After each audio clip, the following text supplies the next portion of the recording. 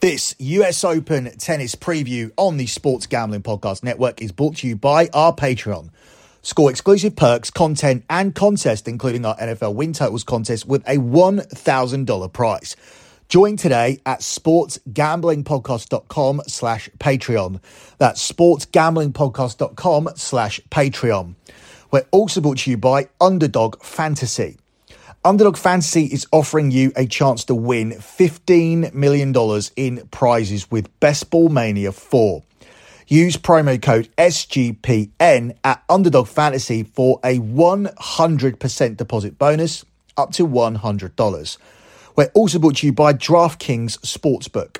Download the app now and use the code SGP. New customers can score $200 in bonus bets instantly when they bet just $5 on any college football bet. Only on DraftKings Sportsbook with the code SGP. That's only on DraftKings Sportsbook with the code SGP.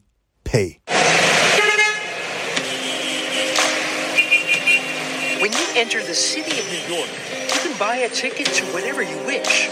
And in a summer soaring with heat, the hottest ticket of all will bring you to the borough of Queens to watch the greatest tennis players in the world. That is brilliant tennis. Huge! With golden ticket in hand, they will declare, I'm here. I'm a part of it. And they are. That's the magic of the Open. Have you ever seen anything like it? The players feel it too, and they're hungry for every bit of it. The US Open is more than a stage. It's a spectacle. And as summer comes to an end, it will rise like a heat wave, gain strength and energy. It will light up the town. There is simply nothing like it. Even in a city like New York, nothing compares to the US Open.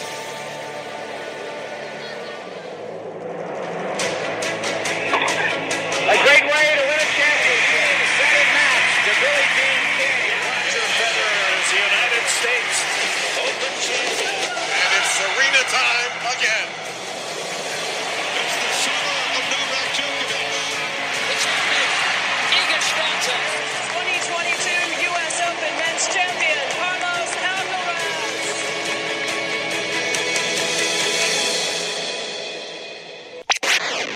You are listening to your US Open Tennis Futures Preview here on the Sports Gambling Podcast Network. You can follow the Sports Gambling Podcast Network on Twitter at the SGP Network. That's at the SGP Network. You can follow me on one or both of my Twitter accounts or X accounts.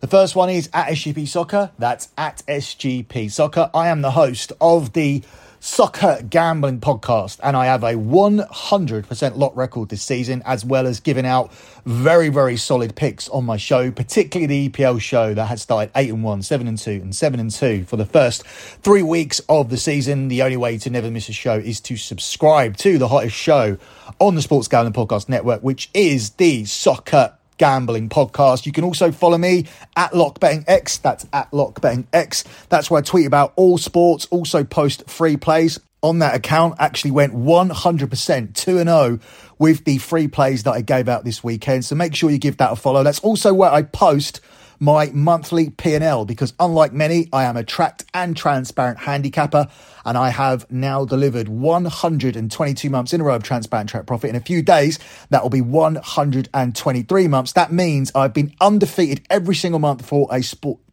decade in sports betting. Have I had losing days? Absolutely. I've even had losing weeks. But over the course of a month, I have never lost. I've been undefeated for 123 months. The proof, as I said, is on the Twitter account, the X account at LockBettingX, where I always post my monthly P&L. It's always the pinned tweet. But if you're interested in doing more further research, you don't need to scroll through loads and loads and loads of tweets. Just head over to lockbetting.com, where all of the spreadsheets are posted. Have a look at the type of bets we do. We manage a sensible bankroll.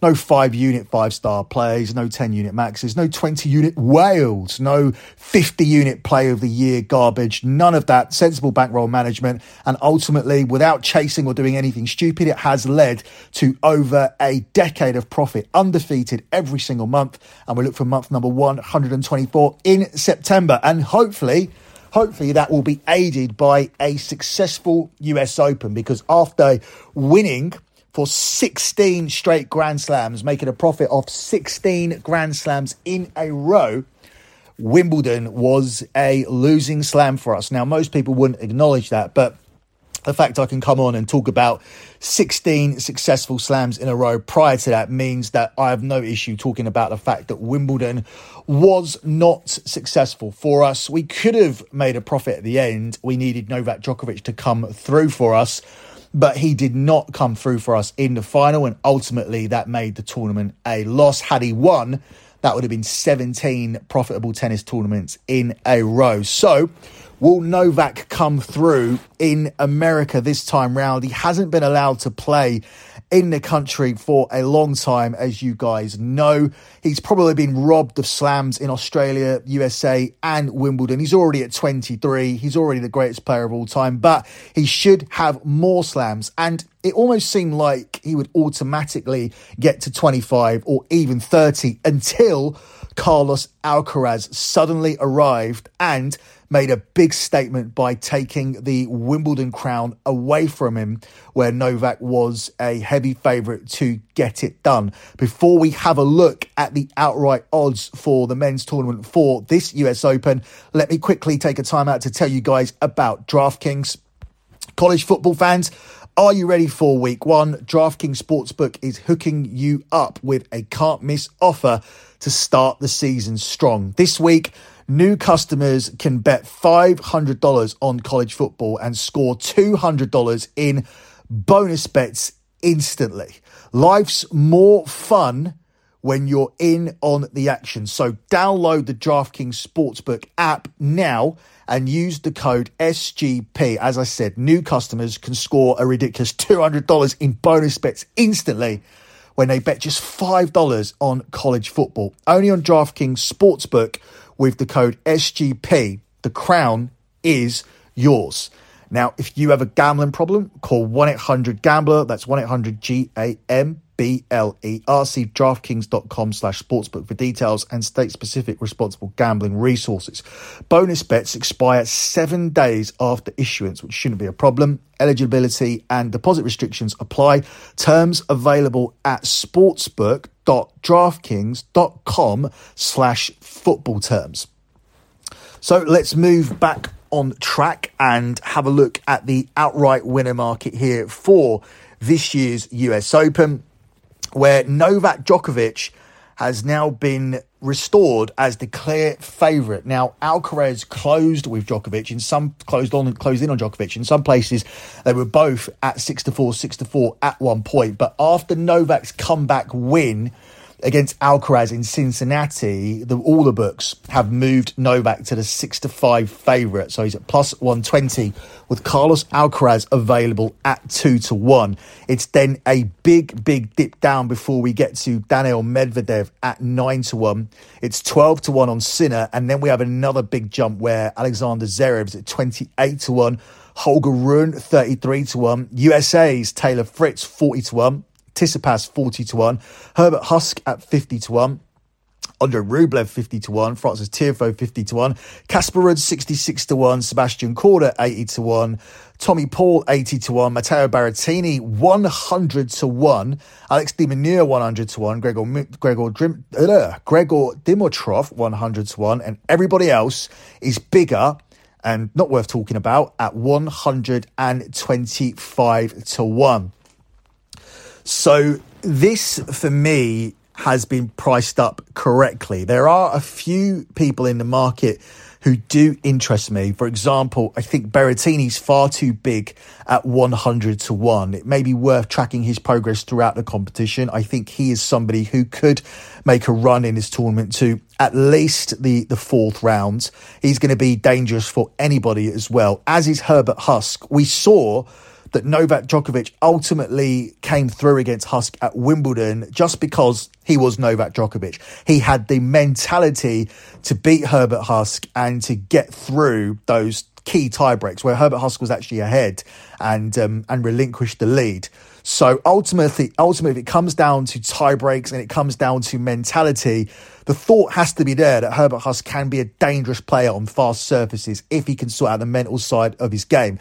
And this is another speedy surface, which again makes Herbert Husk a very dangerous opponent, which again makes him far too big and far too low down in the market at 50-1. But ultimately, I do believe that the two favourites in the market will reach the final.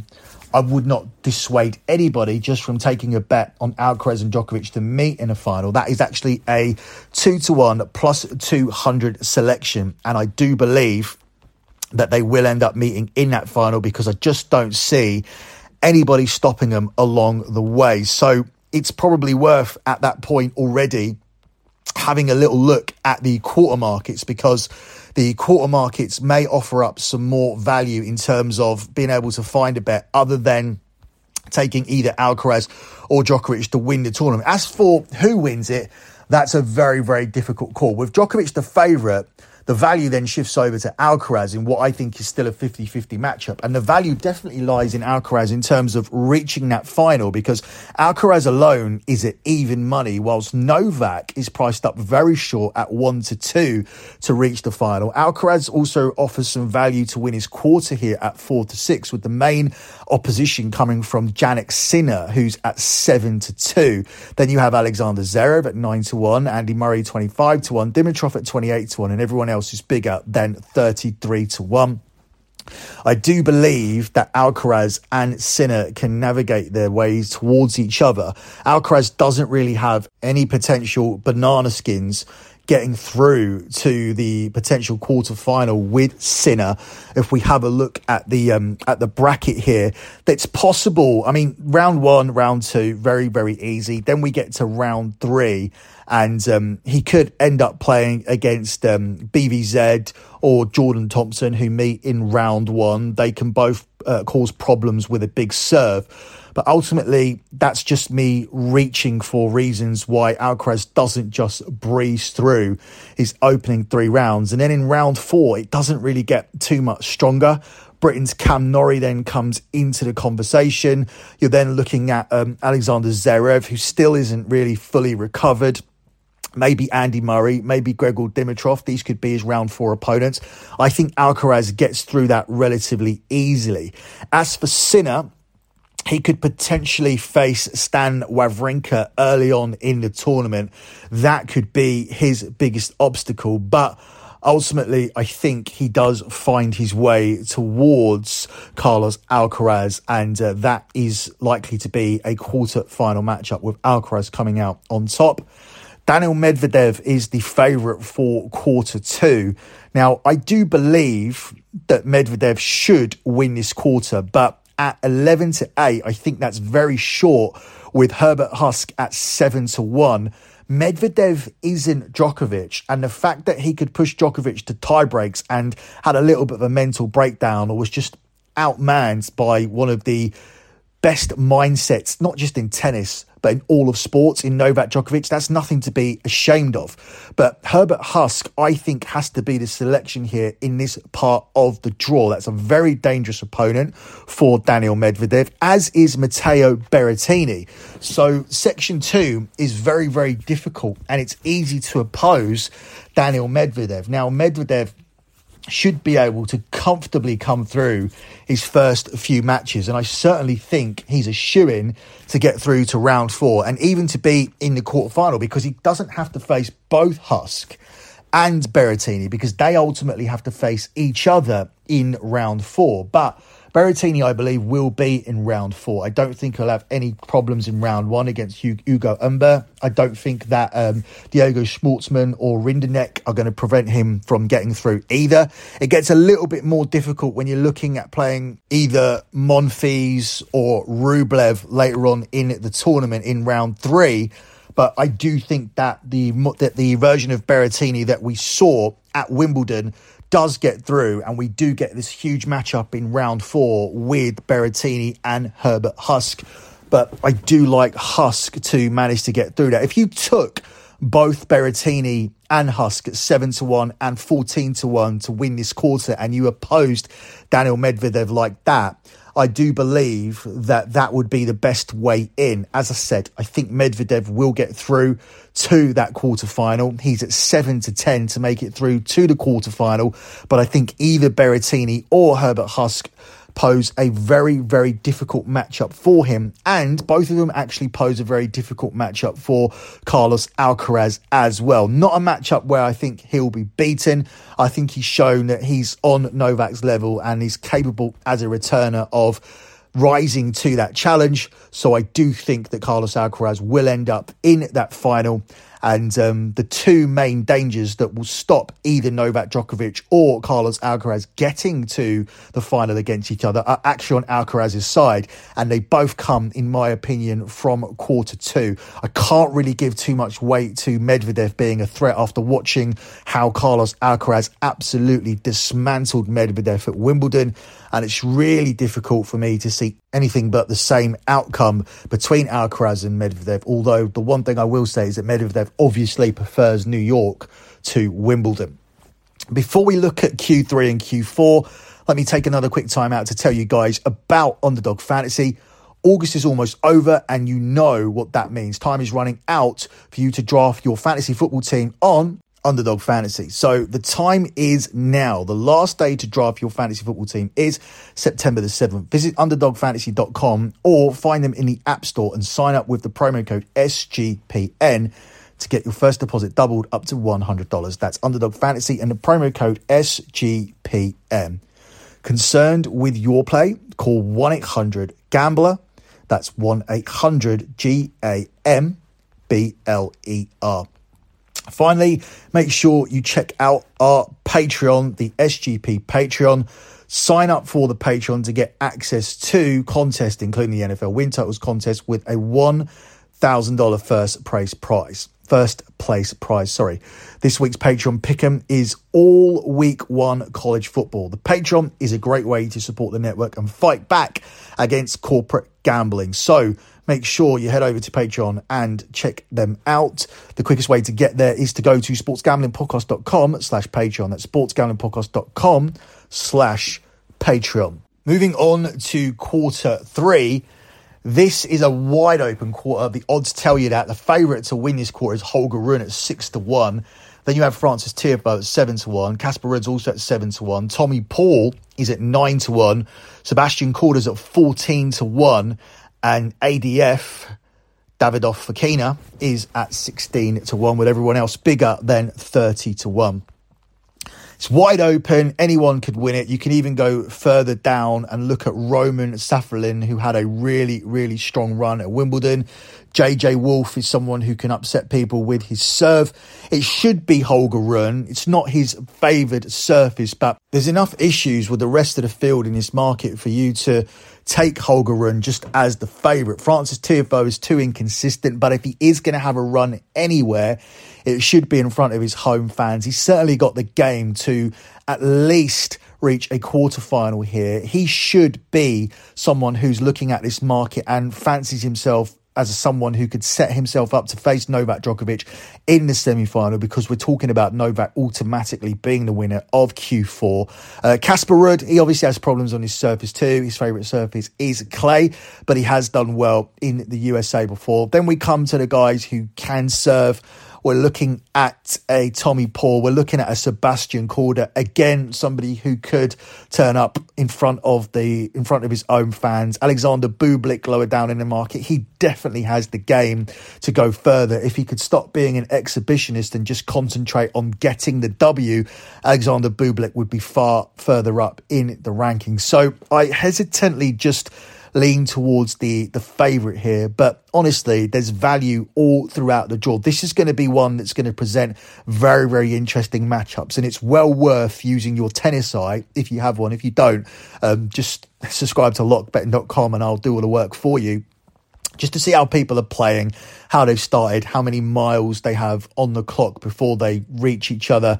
And there could be some value here for some upsets in the market, maybe opposing the three front runners in the market when they face particular people later on down the line. I don't think it's any way a strong pick to take Holger Rune here, but I do think he could be a shorter favourite. He just seems to be tiring at the Grand Slams. That seems to be his issue. He doesn't seem to be ready to have a strong Grand Slam run. He was beaten quite easily, which was disappointing for people, by Carlos Alcaraz in the quarter-final. Alcaraz had that extra level. Holger Rune was able to hang with him, but lost a lot of the key points and ultimately went off in 3 sets when a lot of people were hoping for 4 or 5 because Holger Rune had looked good up until that point. If he goes one further here and reaches the quarter-final, that will be enough to reaches the semi-final, that will be enough to cash this bet. And ultimately this time he doesn't need to face Carlos Alcaraz to do it. He only would have to face